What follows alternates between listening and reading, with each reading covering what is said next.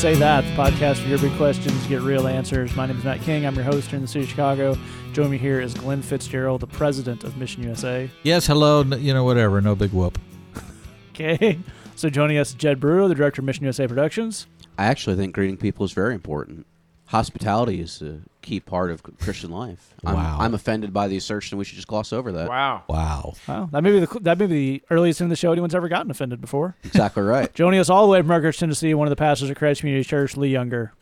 It's not the earliest in the show because that one time you introduced me before Glenn, Oh, yeah. Yeah. that was pretty fast. That's true. Thanks for bringing that up, Lee. Yeah. I'm going to call your boss tomorrow and just inform him of things you've done that he didn't like. Yeah. Is there a chance you two might fight? Oh, tell us why you would say that, Jed. Oh, no reason. Or wait, maybe there's a reason. What's the reason? Okay, last week we talked Wait, about... before that, Yeah. do you want to... Is there something I want to declare? Yeah, would you... I do. Or do we could just get right into... You don't have to declare anything if you don't want to No, declare you know, anything. that should bring it up. I do kind of want to make a declaration. Oh, okay. I could What's your declare my love for my wife. Sure, that's I could good. declare my allegiance to my Savior. Sure, that's a good one. Or I could declare emergency. Emergency? What's the emergency? If you ever listen to this show and wonder, when Matt tries to segue into stuff, it's kind of clunky. Why is he the host? You just got an answer to that. Yeah. It's the real lesser of evil situations. All right, last week we talked about Faith Puncher, That's right. our improved version of God is Not Dead. Sure. Where people of different faiths would battle it out, In the the squared octagon circle. of brotherhood. and they will say, You can. go ahead, Lee. Wow. No, he just wanted to yell Hadouken. That was a Street Solid Fighter Street throw. Fighter That was joke. good. I just wanted It to was make a so reference to good. The Street reason Fighter. there was a beat of silence there when Glenn tried to throw to Lee is Lee just said that out loud and then literally tipped a bag of chips entirely vertical to celebrate the Street Fighter reference. Because it's not Street Fighter if there's not chips involved. People of the interstate. It's been a long week. We've started a new distribution program where we just put this thing on cassette and just go try to throw it in people's cars. Yeah. They go down the highway. It has so far been very unsuccessful. Okay, so last week we talked about Faith Puncher. 8 faiths enter the octagon. Only one leaves victorious. Like you got a Calvinist who says, how about irresistible grace? And then just punches you in the face. Who has an irresistible right hook? Exactly right. Sure. Yeah, that's, It's the perseverance of the southpaw. eternal security uppercut. Yeah, exactly Boom. right. It's like, I'll punch you in the faith. Yeah.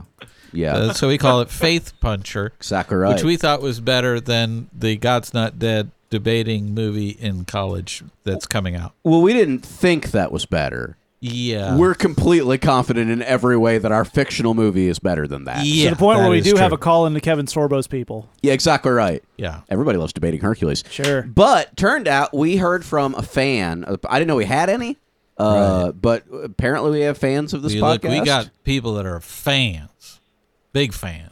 Yeah, big fan. Maybe not plural. We probably aren't going to use an S, but fans. We heard from literally a person on this. who we presume is a fan, to tell us that, and this is the emergency part, because we don't declare emergency for no reason. That'd be Obviously. irresponsible. Obviously. Never. Come on. To declare to us that Faith Puncher, it's already been made. It's already a real movie.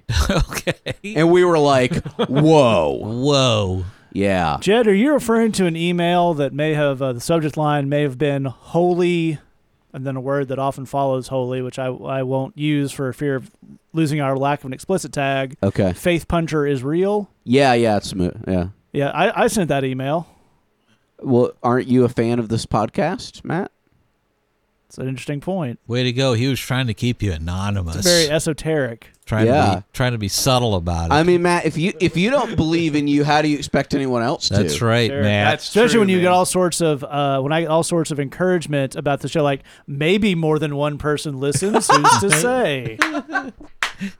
Well, now that the cat's out of the bag on who our fan is, Yeah. Matt. Yeah, Matt. Would you like to tell us about the real Faith Puncher? Sure. See, you all laughed when I got this #1 Say That fan shirt made, but it's true. Well, and just before you explain the real Faith Puncher, can I explain the frustration that I have, that I know that you share with me on this podcast, that we're trying clearly to spoof Christian culture on some of these things, and that they are so far gone. It's beyond like parody. The spoof is more than the. You see what I'm saying? I'm with you. How I'm do with you? you. Anyway, go ahead.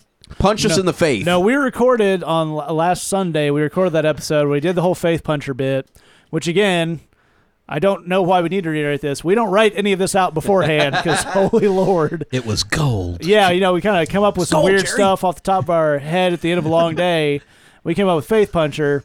And then it was not 2 days later that I saw an article about something even more ridiculous. There's a movie being directed by an Academy Award-winning documentarian called Fight Church. Fight Church. Everybody loves Fight Church. And it is about... And you're not joking. This is an actual Fight thing. Church. Okay. Well, the first rule of Fight Church is that you don't talk about Fight Church. Which is kind of like, how do you even invite people? Sure. Well, that leads us to the second rule of Fight Church. It's not a seeker friendly. You don't talk about it. You just put it on flyers. Exactly I right. see. Okay. You can have Fight Church billboards. Sure. So you got your Fight Church, which Okay. is pastors who also do MMA beating the bejesus out of each other. Yeah. There's Wow. a trailer on Yeah. YouTube. If you type in Fight Church, you'll find the trailer. No. A quote from one of the pastors in the trailer: "We'll just be a couple of God-fearing men punching each other in the face." That's a real Wow. quote from a real person who pastors a real church. Well, I mean, where? be careful with those adjectives there, bro. Okay, here's what here's what we need to do is just shut this whole thing down. Okay. It just, you know what I mean? Sure. It's just, how are you even going to deal with that? Are you saying you want to cancel the Fight Church? No, I'm saying shut down this podcast. I mean, Jed, you trying to start a hashtag over there, buddy? how can we overcome this thing? You see what I'm saying? I mean, Well, I think we have to, in the spirit of Fight Church, we have to carry on against the odds. Sure. Now, I want to point out, I'm looking at a picture of the poster here. They've got a guy in the octagon with a very ostentatious Ed Hardy-style cross tattoo on his back. Okay. And they've made the kind of the text to make a cross. In the middle, it says Fight Church. Right. And then on the bottom part, kind of, a documentary about MMA fighting and Christianity by Academy Award-winning Daniel Hyung and Brian Storkel. Then they had to make the top of the cross. So, they'll occasionally movies will have a little tagline. And I want to get Glenn's honest reaction. It's the very top there. I want you to read the tagline. wow. Yeah, go ahead and share that with us. It says, punch thy neighbor. That is It does. It absolutely it says does. punch thy neighbor. Yeah. Okay, when we are saying silly things on this podcast that are below reality, Yeah. when reality is more bizarre than what we're talking about, how do you even, here's what I'm saying. We're having a meeting over at the church, You say, well, guys, we got to do stuff to get a reputation going in the community. And Sure. kinda and people are excited and they're interested in things, So how do we bring people in? And somebody said, well, we could get involved in feeding people Sure. or housing Right. people Sure. or getting medicine to people. Sure. And then we could write up a little thing about that in the local paper, and people will read about it, and then they'd say, well, this is kind of church with some heart. I'm going to go over there. And then that would be a thing, and that would be like in the Bible. Sure. Jesus healed people, Sure. Sure, and fed people with the 5,000 on the thing. It sounds Christian-ish. Yeah, I mean, the least of these, Matthew 25, the whole deal. I don't think I've read that. And then somebody says, well, we just punch each other in the face. And you say, Jenkins, You're an idea man. Well- you got it. Let's go with Jenkins's idea. And if you watch the Fight Church trailer on YouTube, which I cannot recommend highly enough, No. it's Don't a do it. fantastic It's great, 3 man. minutes. One of the more what I find far more offensive than the actual pastors beating the tar out of each other. Because here's a couple of things we all know. We all know pastors. Sure. Lee, we're all good friends with Lee, but up here in Chicago, we work with a bunch of many different churches who kind of come together to do our bridge service. It's a fairly frustrated group of people. Sure. It's a very difficult job. They're trying to do maybe without a lot of resources.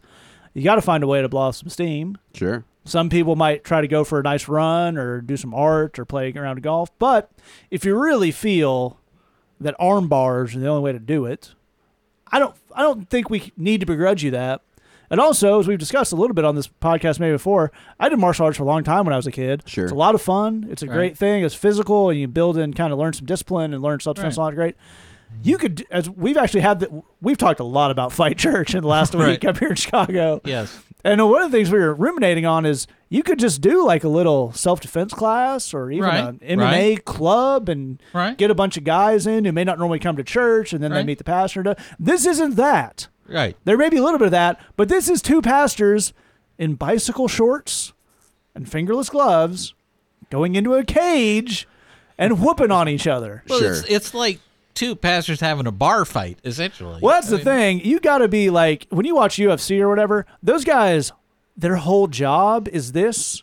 They've been doing it for many decades. Right. So there's actually some skill involved in that. It may look like chaos, but these are just dudes who have day jobs. Beating the tar out of each other. Yeah. You know, in the name of Jesus. Glenn, I think Matt brings up a really good point. We could use his martial arts background to boost this podcast numbers. Right. No Inaccurate. question. Here's what I'm saying, because that's what he's driving at, and I just want to, he's being shy and humble about it. But what I hear Matt saying is, put me in the ring against, I don't know, for example, known MMA aficionado Mark Driscoll. Right. And just see what happens. Right. Well, I really didn't like this plan at the beginning, but I'm starting to come around. 2 men enter, 1 man leaves.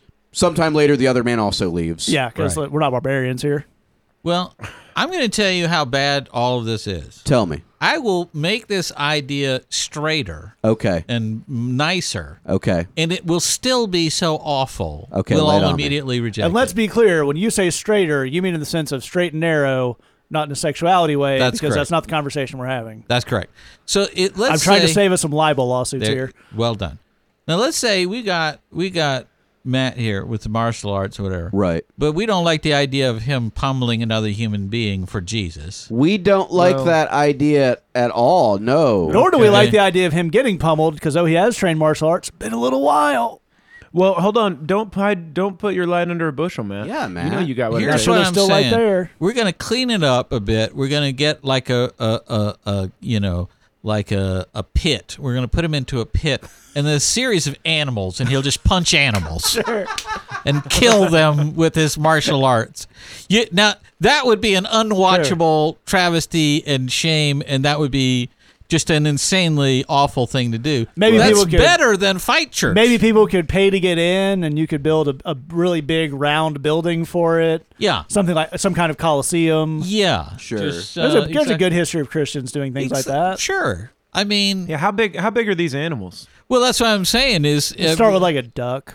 I mean, I'd pay to watch you fight a duck. I mean, there are people who, like, well, you get a duck, can fly away. So you got to start with something more like a chicken. Punch a Okay. chicken. Sure. Okay. Matt's going to punch a chicken. Come to this Which church. is not a metaphor. Yeah. Matt, well, we're just going to skip that. Matt is going to punch a chicken so people come to this church. That's a better idea than what these guys are on. Well, I think we've really arrived at something good. Say that, listeners. Here's what we need you to do: write in and express your support for the 2014 Matt King chicken fight. Right. Do it Well, now. I think the thing to do if we're going to make this audience interactive, Yeah. is they need to write in with what Exactly. Yeah. What person animal? or animal I should be Yeah. fighting. What animal do you want to see Matt punch for this podcast? This podcast, we will Podcast punch Punch an 2014. animal for you to. Hey, I got our hashtag. Okay, here we go. 2014. Say that. We're punching up our numbers. Oh, that's There you good. go. That's good. Because the word punch means 2 different things there at the same time. Right. Clever. Yeah. It's double Yes. entendre. Yeah. Or as Yeah. the French say, a double meaning. Yeah. Well, I'm satisfied on that note. I think I can go ahead and declare emergency off, but Matt King punches things on. Wow. Yeah, we had to do the super secret signal to call that one there, because I'm not exaggerating when I say we could do a 4-hour podcast on Fight Church. Yeah, pretty easily. I mean, what the complete heck is going on? Here's a fun thing about Fight Church. People are going to pay money to see that because it's Christian, and like the movie, and people go to these churches. They're going to spend their hard-earned money, $10, $12, to watch a documentary about pastors beating the tar out of each other. For less than that, for $8, they could get a lot of cool stuff for their own walk and support ministry that's actually smartly done and not creepy. It doesn't involve a cage and two guys in bicycle shorts. Mostly. Yes, Usually. that's correct. Sure. Yeah. And the way they can do that is via BridgeBox. You've heard us talk about it a little bit. Here's what BridgeBox is. You pay $8 a month. Very modest. We put that price point there so anyone pretty much can afford it. You get songs, sermons, writings, devotionals, a lot of stuff to build your walk every month based around a topic. And the money you give, we turn that around, and it helps fund our ministry here in Chicago. We've been able to get guys to come help us out with setting up our service so that we can do some more one-on-one ministry in our actual service time. We've been able to hire part-time guys to do some job scouting for us, people to do housing. We've been able to get people bus passes, get people into programs. All of that is stuff that we could not have done if it weren't for people who supported BridgeBox. MissionUSA.com/BridgeBox. Or if you just feel like you need a little extra Lee Younger in your month, you can sign up for the Lee Younger branded BridgeBox, where you get a brand new track from Lee every month, a little behind-the-scenes video, chords, lyric sheets, and you'll get some stuff that he's hand-selected from previous bridge boxes. That's missionusa.com/BBLY. And if you sign up in the near future, while supplies last, you will get the brand new Lee Younger t-shirt made on quality American Apparel, or roughly similar. Nice lightweight t-shirt. It's got a quote from Lee's song. What song quote is on there, Lee? Break of Day. It's from Break of Day. Break of Day. I'll never be the same, I believe. What's the actual quote? I'll never be the same. There you go. And the kind of graphic from the front of the album that Lee hand drew. We got a few of those left laying around. Sign up now, missionusa.com/BBLY. If you're already a BridgeBox Lee Younger subscriber, email us. We'll hook you up with something. And if you want both of those, you can email me, matt@missionusa.com, for the super secret link to get both for $12 a month. All right, we're going to jump into our first question. If you have a question for us, hang out with us all the way to the end, and we'll give you some ways to get in contact with us. This question came in anonymously to our Tumblr. It says, how true is the statement, fake it till you make it? As Christians, we don't want to be disingenuous, or should we seek to actively deceive others or even ourselves? But there's this advice that says if we are not confident, we should pretend to be confident until we actually develop confidence. Does that actually work, acting, pretending, and faking your way through life? Lee, you want to start us off? Sure. I don't like this phrase used in this way. I have said "fake it till you make it." A lot of times, one of the parts of my job that I do a lot is leading a lot of worship in church, in small groups, at Young Life gatherings, and in jail ministry, all kinds of different venues. And this is a phrase that I use a lot when we're leading worship with people. Especially if you're teaching somebody a brand new song they've never heard before, and we try to, we try to make songs really easy to sing, really basic melodies and rhythms and stuff like that. So we encourage people to go ahead and start singing with us. As soon as we start singing, you start singing too. Even if you don't know it, just pretend, and then you'll catch on real quick. Fake it till you make it. So I've used that phrase a lot in that kind of a situation. But I don't like this idea of faking your way through your Christian life. And I think that's the way a lot of people do this thing. And I don't like it for a number of reasons.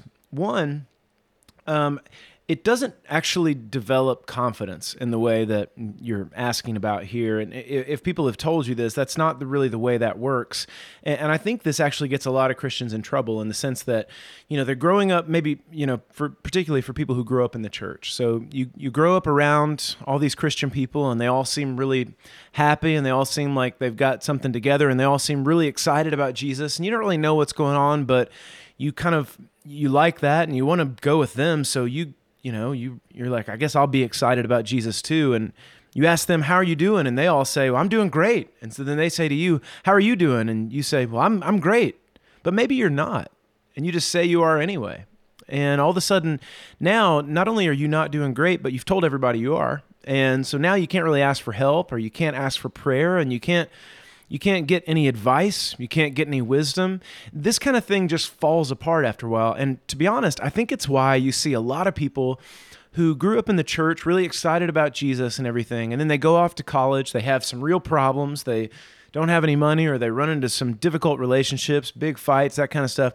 And then all of a sudden they completely lose their faith in the Lord, or they run into some temptations they've never dealt with. And now the bottom has fallen out of the whole thing. Well, what you're seeing right there is somebody that didn't really have an active faith. This was somebody that had an inactive faith, somebody that was just kind of faking their way through it. And so they never really had any prayer requests. They never really had any accountability. They never really had a mentor. They never really had anybody walking them through their life.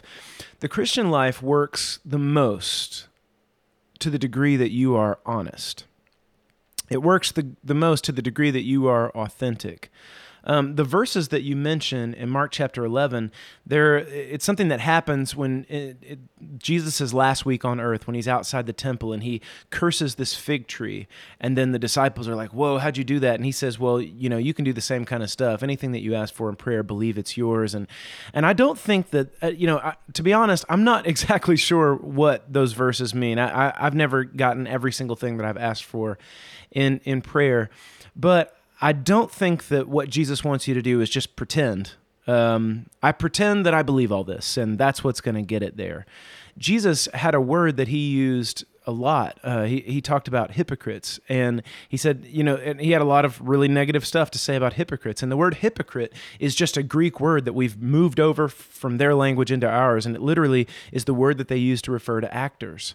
We don't want to act our way through this. We don't want to be disingenuous. We want to be honest. We want to be raw. We want to be the people that we really are.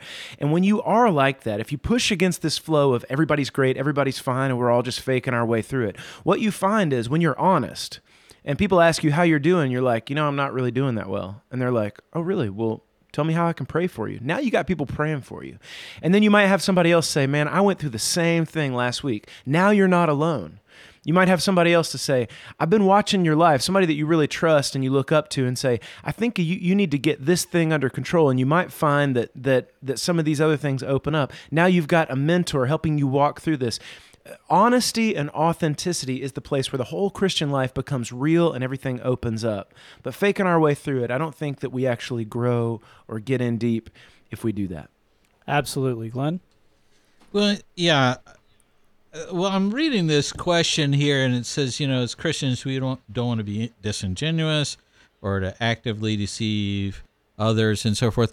And I think that's a great sentiment to have. I'm glad you wrote that down. I'm glad you feel that way. I agree with you. I feel the exact same way. But let's all acknowledge the elephant in the room, which is Christians do that so dang much it's nuts. The level of fakeness happening on Sunday morning is out of control in a lot of churches. Not all of them, for sure. And we work in inner city churches, and there's a lot more authenticity happening there. Certainly plenty of them struggle with the same thing. But we have seen many churches where the life of the church and literally the sanity level, the ability to function and orient yourself through life is being hampered by how fake we are. Mm-hmm. And it just, at some point, everything that Lee is saying there about authenticity is absolutely important. But I think, and I agree 100%, but I think we have to acknowledge, when you hear a phrase that says "fake it till you make it," you're saying the word "fake" sounds bad, and you're reacting off of that. But I think what I'm trying to present to you is that you're already comfortable with it being fake. You just never called it fake. When the word itself is the thing that's shocking you there. So let's be honest about that. And recognize that it needs to be something else. So it's not just on the point of faking it till you make it. It's everything needs to be less fake. Second thing I'll say is that Jesus, during his earthly ministry, was really trying to get us to imitate him. Paul says, that he urges people, I want you to imitate me. And what he meant by that was not to pretend that they were Paul and like use his voice or something or whatever. They didn't mean preach the way that he preaches. He didn't mean try and whatever. He's saying, I have an approach to this thing. I have a mentality. I have a walk that I want for you to have. I want it to be in your own style, in your own voice, in your own unique relationship with God. But I want you to be imitators of Christ, and I want you to imitate the godly leaders you see around you.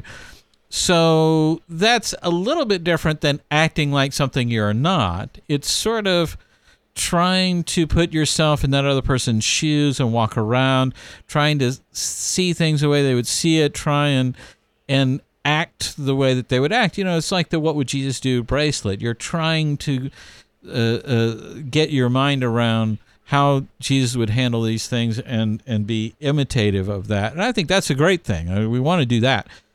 But at the same time, the point of authenticity comes in on being comfortable with being new at this stuff. There's a lot of who's the most and who's the best and whatever, and that sort of that's earthly mentality stuff. We want to have a mentality about being new. I don't know if we said this on the podcast, but Jed and I were talking with one of the hands down best preachers. We were talking to two preachers who are hands down two of the best around, and we were talking about this, and I introduced the two pastors to each other, and I said, this is Pastor so-and-so. He's really a gifted, an amazing preacher. And he stopped me, and he says, no, I'm new. I'm still new. And the other pastor said, me too, I'm new too. I'm not one of those experts.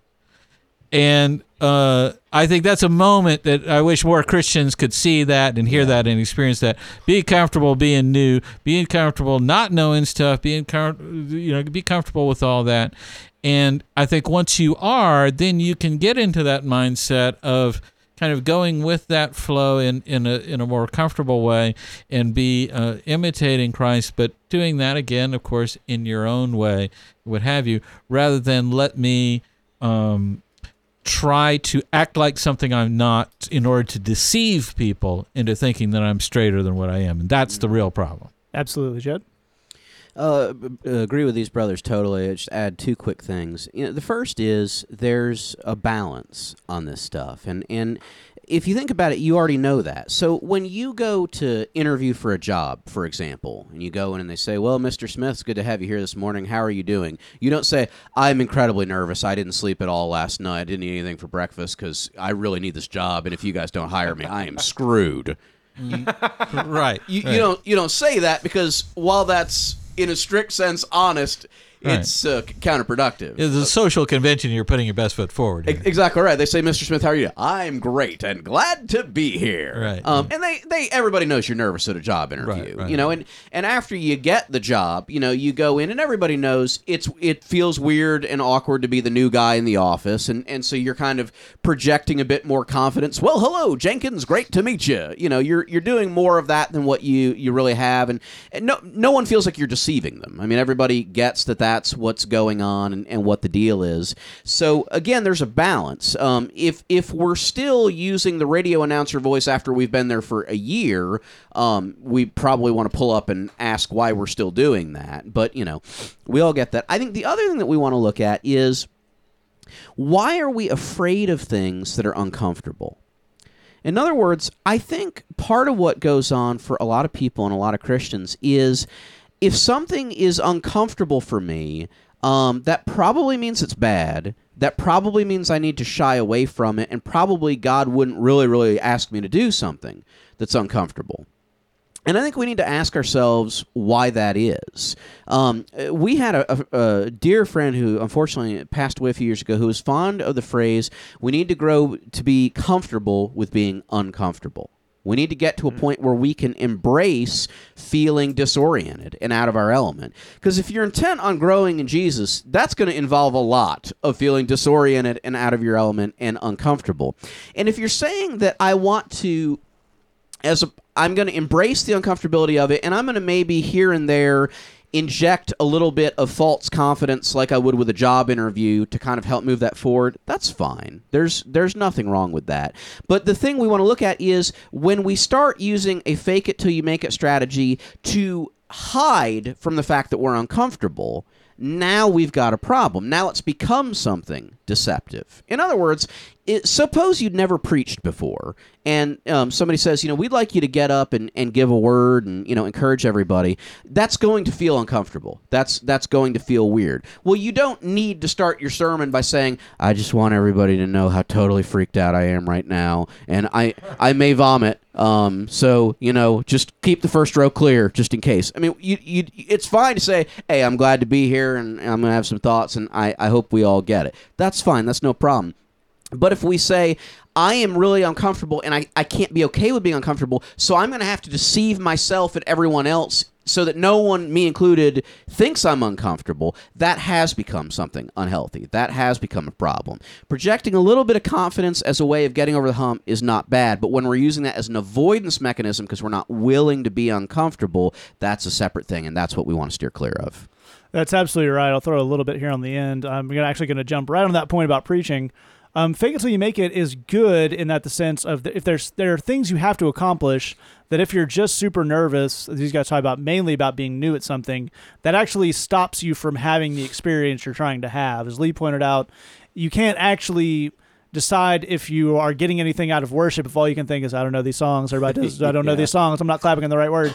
If you just kind of through the verse until you catch a chorus, you'll actually be able to figure out things like, is this church right for me? Do I like what this song is saying? So on and so forth. When I moved up here and started preaching at the Bridge, it was the first time that preaching was actually something I did regularly. And for the first couple months, I was kind of doing a Glenn impression. I was working little bits. It was my own thoughts and stuff, but Glenn is the person I had seen do the most preaching at the Bridge and who was teaching me, and I saw I'd be very successful. So I just kind of did that for a little while. Now, as I got more confidence in being up there and things I was saying, that translated into more and more me and less Glenn, and now it's kind of all me, and that's fine. Fake it till you make it only works if you use that whole phrase. You can't just chop that down to fake it. Yeah. Fake it till you make it is a transitional idea. It's like those little Tide to-go pins you can get stains rid of.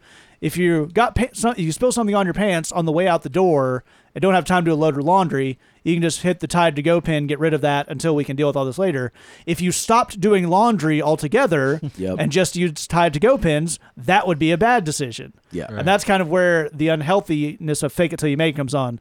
Fake it till you make it is about working through the awkwardness of being in a new situation to actually be able to experience that situation. So it's a good tool, but it's not an overall philosophy of life. Yeah. All right, move on to our second question here. This came in from our Tumblr friend. He died for me, live for him. There's a lot of numbers and letters in that one, and that's how you know it's the internet. And they say, my sibling and I have felt a burden for the youth. We want to start sort of like a youth movement this summer. Thing is, we need a solid foundation to build on. Any tips, any insight you have that might help us? Glenn, can you kick us off? Absolutely. And this question came in to the old Uncle Glenn blog. And I don't know if you guys know this. I've heard that it's slightly popular. Would you say the question came into it because I just got caught in the popularity orbit? Pretty much. So here's the thing. Let me. There's a ton of stuff. Of course, we could talk for days on this stuff, and so if you hear stuff that kind of sparks some ideas and you want to follow up with that, definitely hit me back up, and we can talk in some more depth. But big picture stuff. Big first fork in the road you're going to find is: do you want to have a large group, large scale mass meeting, large event, or do you want to do something that's discipleship oriented? That is, do you want to build something into some youth who are then going to go out and reach other youth and so on and so forth? You can't do both. You cannot. Hear me, church people. You can't do both. Right. Yeah. Well, and here's the thing: is if you do the discipleship part, then if those people go out and make disciples and those people make disciples, you reach a geometric curve where you get to lots of people, but it takes a while for that to happen. So if your interest is in doing both, and you put all your chips into discipleship, I guess. But here's the thing: if you want to do a mass meeting, large group, large scale meeting, that's paid advertising. That's how that happens. So you see a mega church, you see a famous Christian author or whatever. That's an advertising based thing.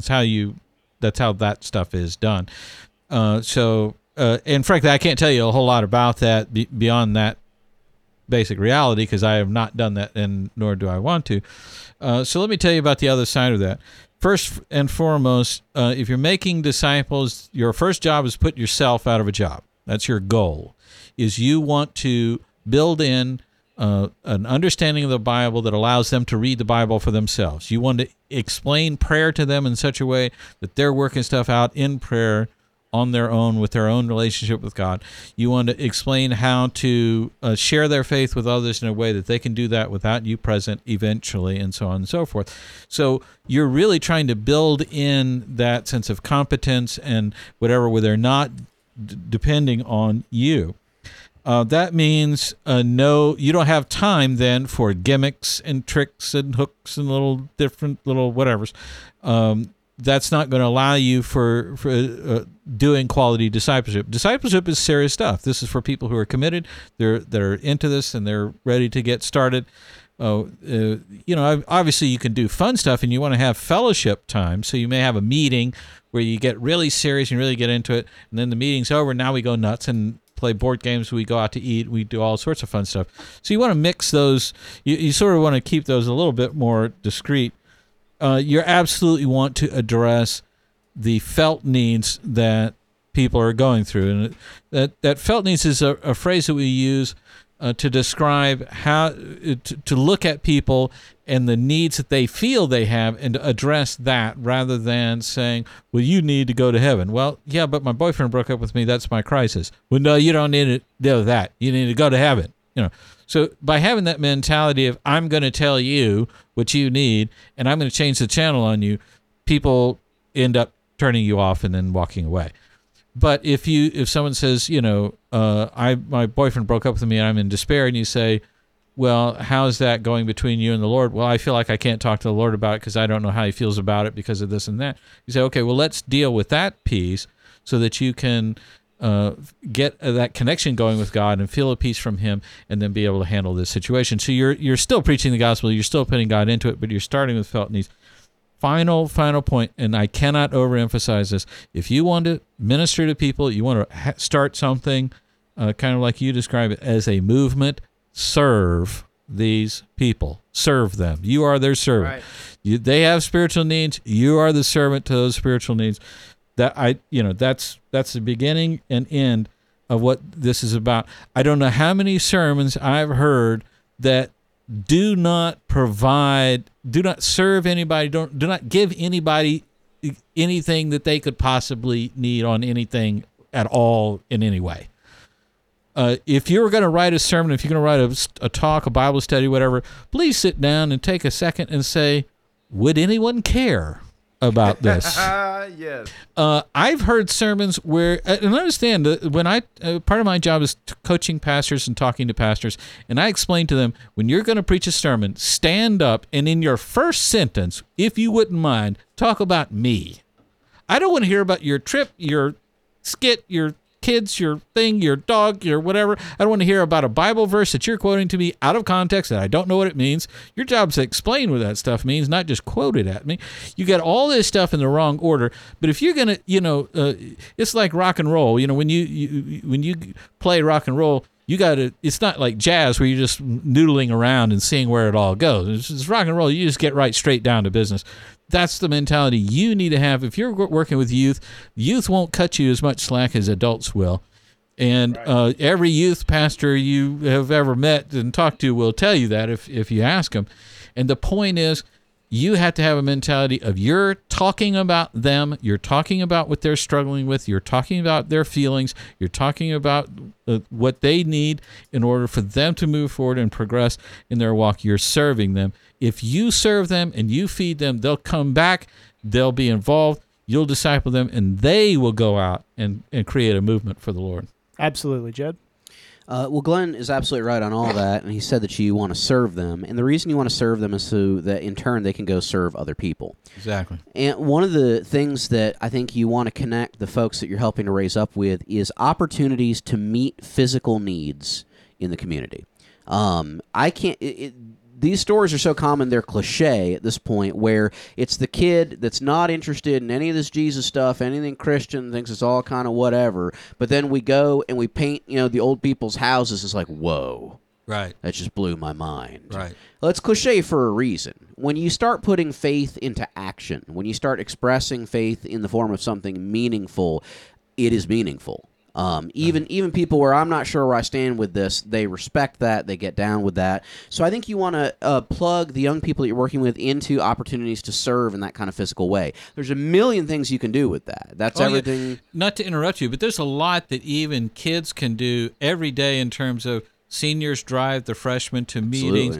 Absolutely. The new kid at the table by himself in the lunchroom, all that kind of stuff. Absolutely right. So you've got those kind of day in and day out things. You want to urge them towards those. And you also want to urge them towards kind of, we're going to take a Saturday and we're going to go paint old folks' houses. We're going to go, help out at Habitat for Humanity. We're going to go help with the food pantry. And again, there's a million ways to do that. But the more that you can get the young people that you're working with involved in serving, again, like Glenn's saying, on a day-to-day basis, kind of serving each other, the new kid at school, as well as serving in physical ways in the community, that's going to have a huge, huge, huge impact on their lives. And that's also, if you can dig it, that's going to people that are not really all that serious about the Jesus thing, and maybe they're just kind of there for the pretty girls, that's going to be the moment that forces them to decide what they want to do. And it'll surprise you. A certain number will say, you know what, I was here just for the pretty girls, but actually, this is really cool. Right. I'm down. Yeah. And some of them that you thought would, stick around and say, you know what, I'm actually just here for the pretty girl, so I'm going to go to this other thing.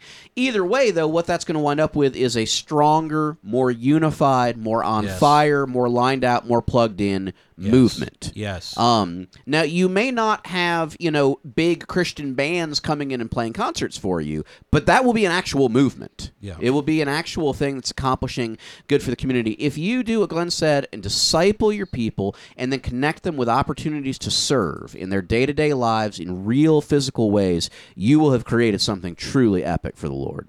Totally. Lee? Okay, I love what these guys are saying. We're just going to keep going in some of the same avenues. One thing that, let's just go ahead and talk about this. If you do this, you need to know that most of the people that you work with are going to go through the group, and you won't know what the impact was. Yeah. But here's the thing. If you do your job, your group is going to be smaller than everybody in church thinks it ought to be. Yeah. Yes. And but hey, Lee, there are going to... Yeah. If I could just ask you just to give us some context, what would be, if you're starting from scratch, what would be a healthy number to shoot for if you're actually really doing discipleship? Let's say you start and then you're 6 months down the road. If you're hanging out with 4 kids, you are killing it. Right on. Absolutely. You are crushing the ball. No question. Here's the thing. If you go into a situation in a church and they hand you 25 kids, and then 8 months down the road, you got 12, 15 that really love coming to that thing, you're crushing the ball. Yep. Here's the deal. 5 years from now, there's going to be 3 of those 12 that you're still really close to, that are going to call you when things are hard. Yep. That want you to do their premarital counseling, that want you to tell them how to raise their kids and stuff like that. That's the way that goes. You start with a group of let's say you want to start reaching a high school. Well, let's say there's 2,000 people at that high school. You get to know a bunch of them. You just go there where they are. You get to know them. You become friends with them. You start to reach out to them. Like Glenn says, you start to serve them. You come up with a thing. You're meeting together with several of them, just a few of them. And then down the road, you teach them like how to pray, how to read the scriptures, how to walk with Jesus. And then at the end of several months or a year or a couple of years, you've got a few people that are really getting it, really connecting the dots. And so I tell you that just so you know, this is not like doing this well doesn't mean you have 500 kids coming to your thing. Hello. It just doesn't mean that. And you don't even want that because you can't know them. Here's what you need to think. If you want to work with somebody, and this is for anybody that wants to be a pastor. If you want to be a pastor, you need to know them. You need to know their siblings' names. You need to know their pets' names. Do you see what I'm saying to you? You need to know the name of their rec league basketball team. You need to know them. And here's the thing. This is what I want to focus on for my answer is love them. Love them. Yep. Welcome them into the room. Your face should light up when you see them. They should feel like every time I'm around that dude or every time I'm around that girl, I feel so important. I feel so. And here's what you want to ask Jesus to help you just love them. Put a burden on my heart. Just put a squeeze on my heart every time they come around. I'm telling you it works. I'm telling you it works. Here's the thing. There was a kid that came to that came to some of the different ministry things that I was doing. This is 8 years ago. And after everybody else would go home, all the kids had left 45 minutes ago. This one kid would still be hanging around. And week after week after week would hang around for an hour after everybody else went home. And I asked one of the other leaders one time, I said, "Why is he hanging around so long after everybody else goes home?" And they said, "Because his parents don't love him like you do." And why would he want to be home? And when he talks about it, he wants to be here because this is where he's loved. This is where he's welcomed. The thing that's so cool about that is that I watched that guy turn around and be one of the most loving people I have ever known. One of the most lovable, one of the most awesome people to be around. And he didn't learn that at home. He learned that from the people who cared about him in Jesus' name. And that's what you want to do. I've had other kids who have called me, they're juniors in college, and they get it one day, and they call me, and they say, "Dude, I just realized." And I'm like, "What?" And they're like, "I was a jerk, man. Like the whole time that I was in the youth ministry, I was a jerk, wasn't I?" And I'm just like, "You know what, dude? I loved you." And they're like, "No, I know. I'm just saying, like, I'm sorry for being a jerk for 4 solid years." And I'm like, "You know what, man? It's cool. I loved you. I really, really did." And they're like, "No, I know. I'm just saying, dang, was I?" Because I'm trying to reach out to some people, and they are jerks, man. They are just jerks. So that's the whole thing is I would say love them, have good expectations, and be excited about the expectations that this is going to be smaller than I want it to be. And yet there are going to be some relationships that you have for the rest of your life. The last thing, whenever lonely people come into your group, you be the first one to love them, to care about them. If there are people on the outskirts, they're fringe people, weird people, whatever it is, love them and teach your other kids how to love people well. They'll never forget it. Even if they suck at loving people, they're never going to forget that you did. And that's what you want to major on. Absolutely. Glenn, one more thing. Real quick. Everybody on this podcast is a product of that kind of small group discipleship kind of thing that you're talking about here. That's true. If you want to start a movement, you raise up people who can do that kind of stuff. Yeah. That's a big part of the reason why we're advocating that none of us got where we are today, and none of us could get where we are today by being part of some big anonymous herd. It just would never happen. You saying I shouldn't go to Big Anonymous Herd Memorial Church? Yeah, Probably not. Oh, well, there you It's go. a little bit of a weird sounding thing. Sure. So yeah, no. Oh, okay, we'll go to our last question then. Now that we cleared that up, Kevin Anonymous at our Tumblr says, "How do you lovingly disagree with people? Conversations get heated when talking about topics like politics, religion, and sex, and I often find myself getting really angry that other people don't see my viewpoint. What can I do to calm down, and how do I keep loving them even though I may not want to anymore?" Jed, can you start us off? I can. Well, my friend, I think the first question I would ask you is, what's your goal? Hello. What are you trying to do in this conversation? Because if your goal is to win, all that's ever going to be is people yelling at each other. That's it. And I sense that's what you're looking to do, is to win. You want to have the smart answer that everybody has to bow to, and I understand that. I hear that. But here's the funny thing, man, is the people that I know that are truly, truly experts in their field, they don't care if they win the conversation. It's kind of a weird paradox.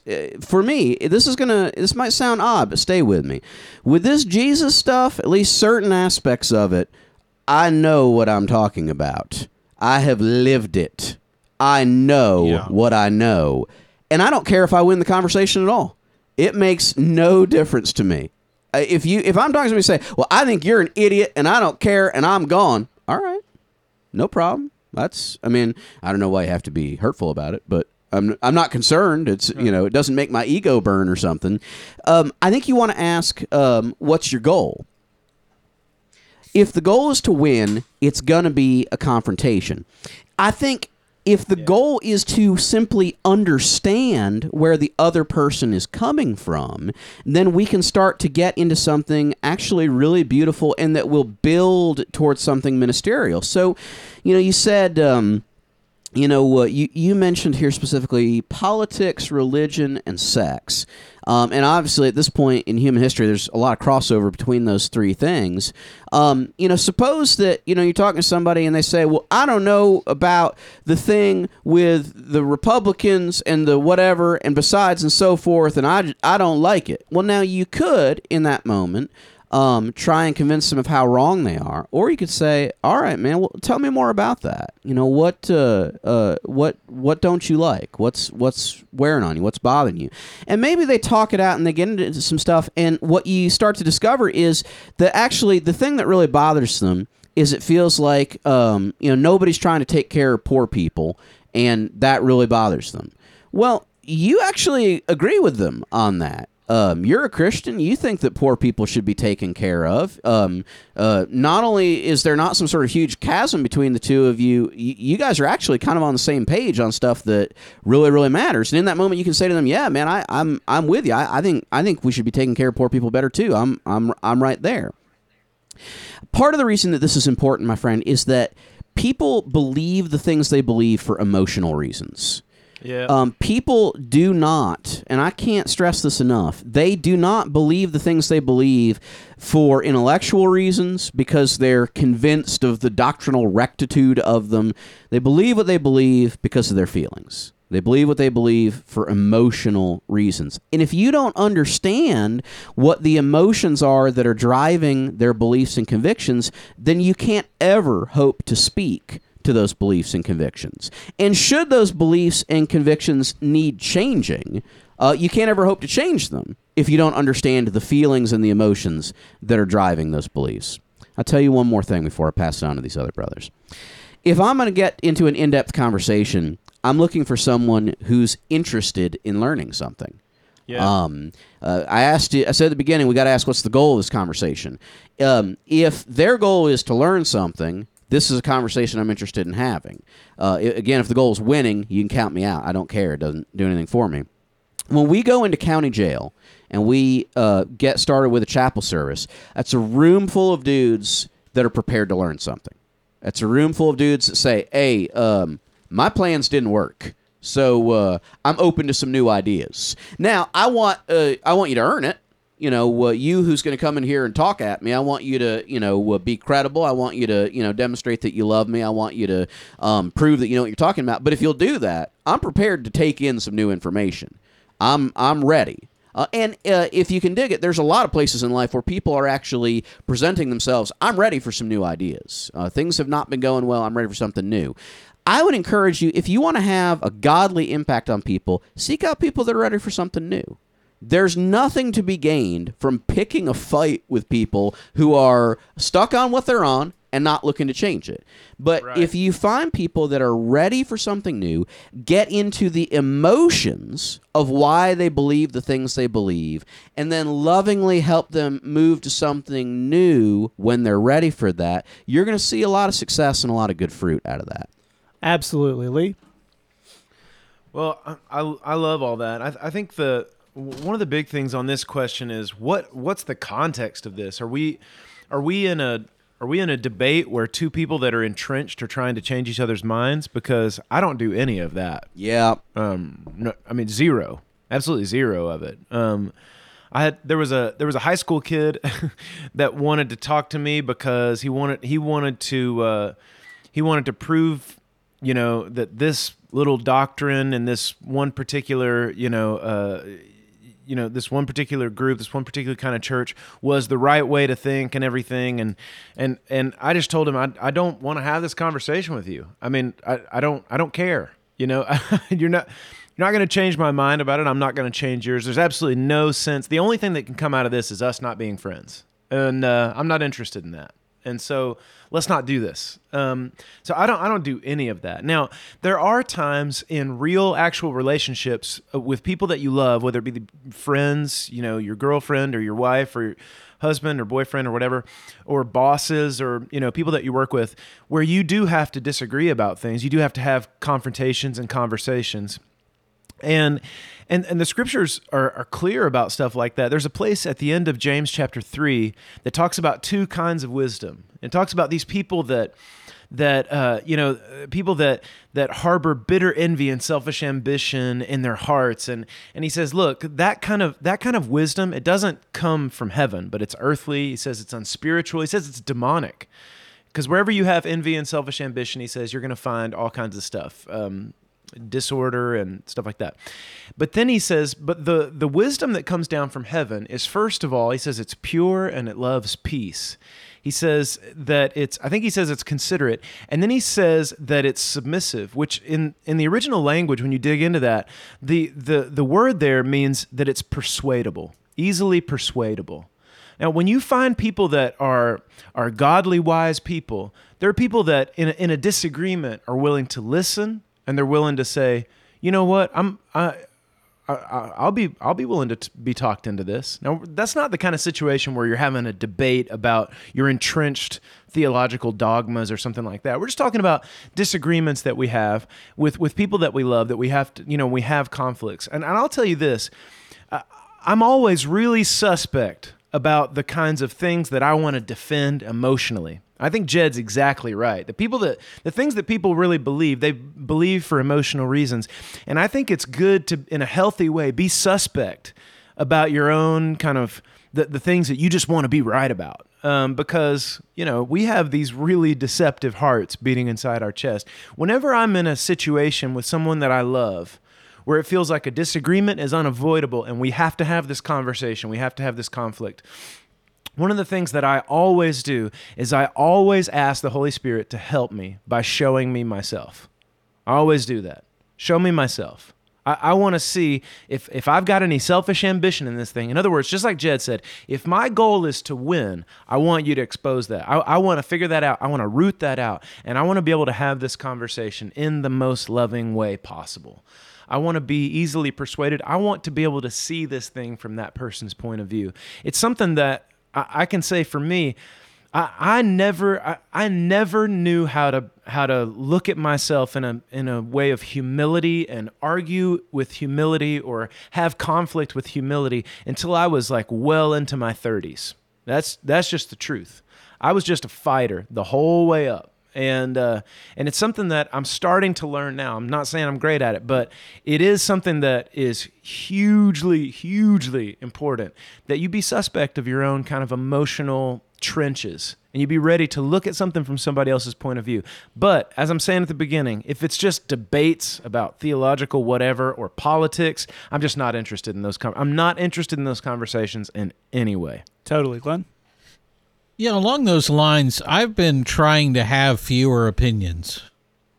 Yeah. It just seems like less work. No, that old saying, opinions are like butts. Everyone's got one, and they all stink. I'm familiar with a very similar saying. Yeah. Maybe it's regional. Yeah, I think it was the Virgin Mary that said that. I'm not sure, totally.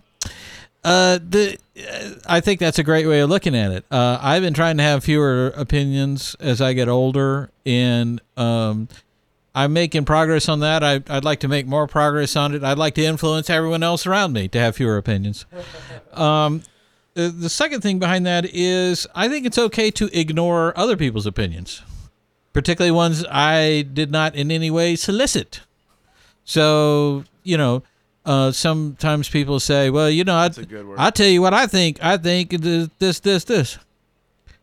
okay, so should we get some hamburgers or what? I could just, if it was in you and it needed to come out, okay, fine. If you want to talk about it, well, let's talk about it. But I get the feeling maybe it's sort of this Facebookification effect, but I think there's a sense of everyone's an audience. I have an audience of many people for my thoughts and whatever.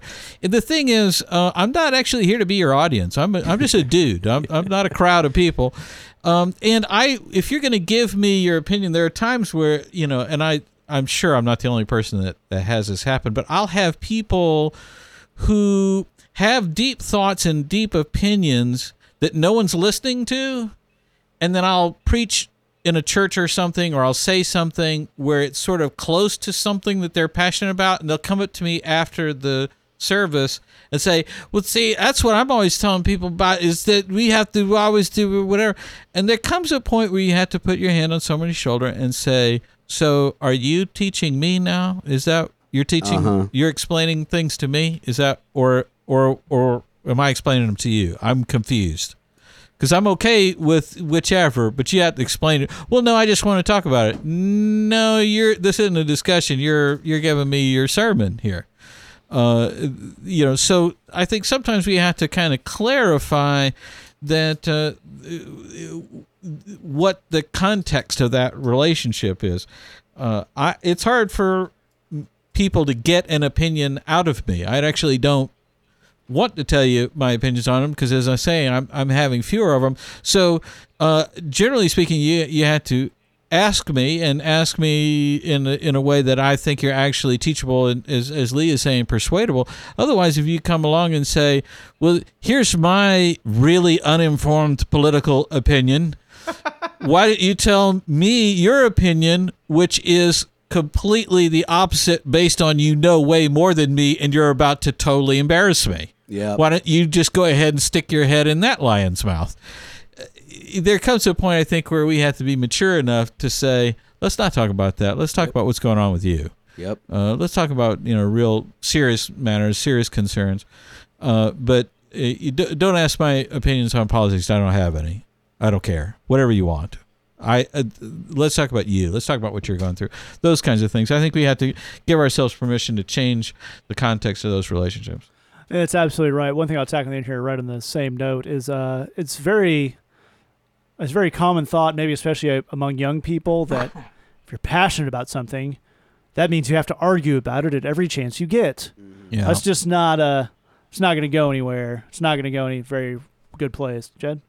To build on that real quick, something I would offer as a challenge to people listening to this podcast, particularly people who are younger. If you believe that you're passionate about something, act on it. Right. Find a way to live that concern out rather than speak that concern out. Yeah. The world doesn't need more words. Of this much we can be certain. If you think, for example, that abortion is a terrible thing, and we all agree with you on this podcast, live that out. Yeah. Get involved with a crisis pregnancy center. Get involved with, a group that helps to facilitate adoption. Get involved with a ministry like New Moms here in Chicago that provides housing to unwed teen mothers. Live out your concern. Yeah. We don't need your concern on Twitter. Live out your concern. And if you here's the important thing: if you find a way to live out your concern, even the people who disagree with you will respect you. Right. Yes, it often comes up, and I'm afraid about how much I have to say it. Any opinion about life that can be expressed via bumper sticker is not an opinion worth having. We could pretty much expand that out to tweet or Facebook status update. Life is complicated. People have opinions for a serious number of reasons, and it's the fact that someone hasn't argued them out of them yet is not one of those. Now, I want to be very clear that we're not saying don't be passionate about things like theology or politics or sex or whatever. If you're a young lady and you have very strong opinions about the wage gap in this country and what people are doing to address that and how much, that's great. Now, you're probably not going to get anywhere by going into the Young Republicans meeting at your college and yelling at them about that. Make it a little better off studying that, seeing if there's anything you can do, lobbying groups you can support, this, that, and the other. It's great to have opinions. It's great to have passion. But just screaming at people who you disagree with isn't going to get you there. And to go back to the context of your question of how do I keep loving these people even though I vehemently disagree with them, one way, the easiest way, is just to not have that conversation. Yes. If you know Uncle Gary watches Fox News 23 and a half hours a day, and you're part of the Young Democrats group, when you hear him say Obama at Thanksgiving, just leave the room. Yep. That's going to make life easier for all of us. That way you don't hear it, so you don't get so crazy about him. And then when he say, Uncle Gary, we're not doing that. Just go sit down. We're just no. Right. Yep. That's how we maintain the peace. All right, we appreciate you listening. If you have a question, say that podcast at gmail.com or thebridgechicago.tumblr.com. Want to give a little shout out to our friend on Tumblr, Intricately Simple, who did a cool thing. She actually, I run the Bridge blog, and I'll put up a few quotes from this podcast a week on our Tumblr, and she actually went into business for herself on that and pulled out a quote from Glenn from several episodes ago and threw that up on the Tumblr, and that's gotten reblogged by us. So if you do that, we love when folks do that, quote the podcast on any social media platform. Leave a review. Leave a review. And also, if you do that, either if there's room in your tweet or Tumblr or whatever to tag us, that's awesome. If not, email us, let us know. We love when people do that. We want to be able to retweet, reblog, and kind of boost the signal on that stuff. Leave a review. Also leave a review. Review. While you're leaving reviews, why don't you check out the Bridge podcast? It comes out every Monday. And the Bridge Loud podcast, which is our brand new heavy music podcast. Woot. You get heavy music that's been either produced or curated by Jed from Heavy Axe here in Chicago. That's all sorts of kind of what would be considered loud rock, heavy metal music. And you'll also get sermons by Glenn and some heavy metal Bible memorization tracks, which just saying that sentence makes you sound cooler, so why wouldn't you? So There's no program on the planet like that. Indeed not. If that's your kind of music, check that out and share it around. If it's not your kind of music, you can, Glenn, leave a review. Leave a review. Here's the thing. iTunes doesn't check whether or not you listen to it. You say, look, I like a certain light adult contemporary myself. That's cool. Help us out. Go leave a review. So, The Bridge Loud on iTunes. Matt, you're saying it is spiritually okay to fake it till you make it when you leave a review. Absolutely. Well, I think if you know you'd hate that podcast if you listen to it, the most honest thing you can do is leave the review and not listen to it. Say, I like the idea of it. Absolutely. It's a 5-star concept. I just don't want to experience it myself. And also remember, missionusa.com/bridgebox, missionusa.com/BBLY. Thanks for listening. Just remember, we love you. God loves you. There's nothing you can do about it. No chickens were harmed in the taping of this episode. Yet.